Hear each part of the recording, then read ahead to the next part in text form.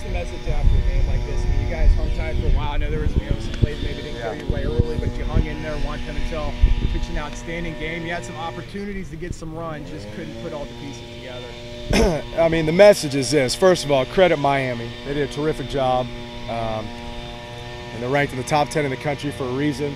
I can tell you, I got so much respect for that program, for Coach Morris, his assistants. They play the game, and if you give them something, they're going to take advantage of it.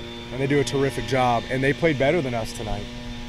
The message is that we just need to simply play the game of baseball better. That's the message. That's message number one. Message number two is I'm not going to accept losing.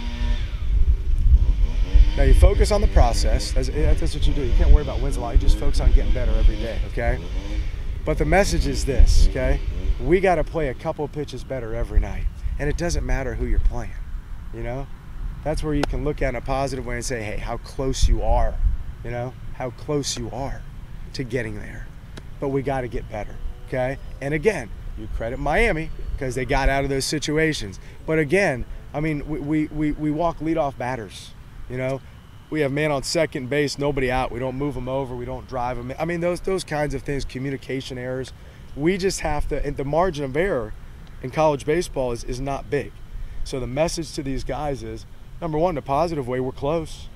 We're close, you got to keep going.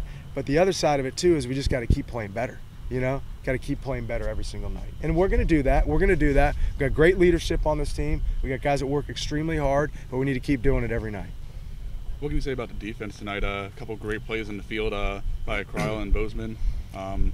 Just great work by them tonight. Terrific defense. I mean, like I said, those guys played their hearts out. Terrific defense. Some big-time plays, and some guys made some big-time pitches. I thought Juan was fantastic tonight. I mean, we talk about guys getting better and stepping up. I mean, Juan pitched great. What else do you want? That was a quality start from him. Thought he made great adjustments, did a terrific job. I thought Eugene Vasquez, who has not played every single day, did a great job for us tonight. I told him his at-bat in the 9th inning right there was one of the best at-bats of the season. See, when you see that, when you sit back and watch, that's toughness. I mean, those are toughness. Those are kids trying and willing themselves, and that's what you see when you see qualities of that. So there were a lot of positive. Great defense. Juan was good. Some clutch hits, those kinds of things. But we just got to play the game of baseball. That's the message. I know the third start had been up in the air while Nick recuperates. But, with Juan, you needed a midweek guy that you can count on. I didn't know if you had found one. Do you feel like maybe you've got a guy now that you can try to learn in the midweek and feel comfortable with? Yeah, absolutely. Or Sunday, for that matter. I mean, he's what things Juan does well is he works quick. He's got a plus tempo. He throws strikes. Guys love playing behind him. You alluded to the great defense.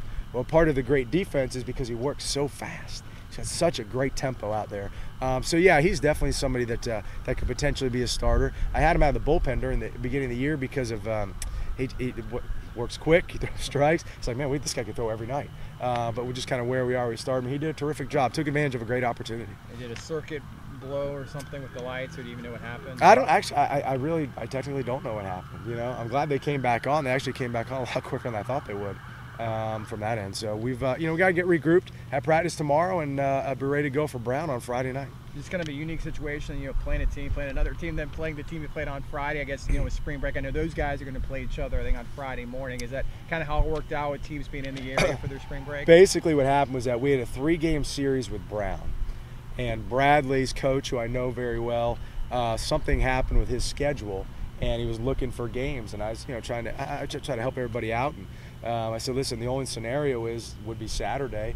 So we're playing Brown Friday night, and on Saturday, Brown and Bradley play at 12, and then we'll play Bradley at 4. So they're playing the doubleheader and then one game. So we're playing Brown twice and Bradley once. So really it was just because of that. Bradley's down here for spring break. Something happened with scheduling, and decided really to kind of just help them out. So they were kind of the extra team. Yeah. All right, appreciate it. All right, thanks guys. Appreciate it. Thanks for staying around. No problem.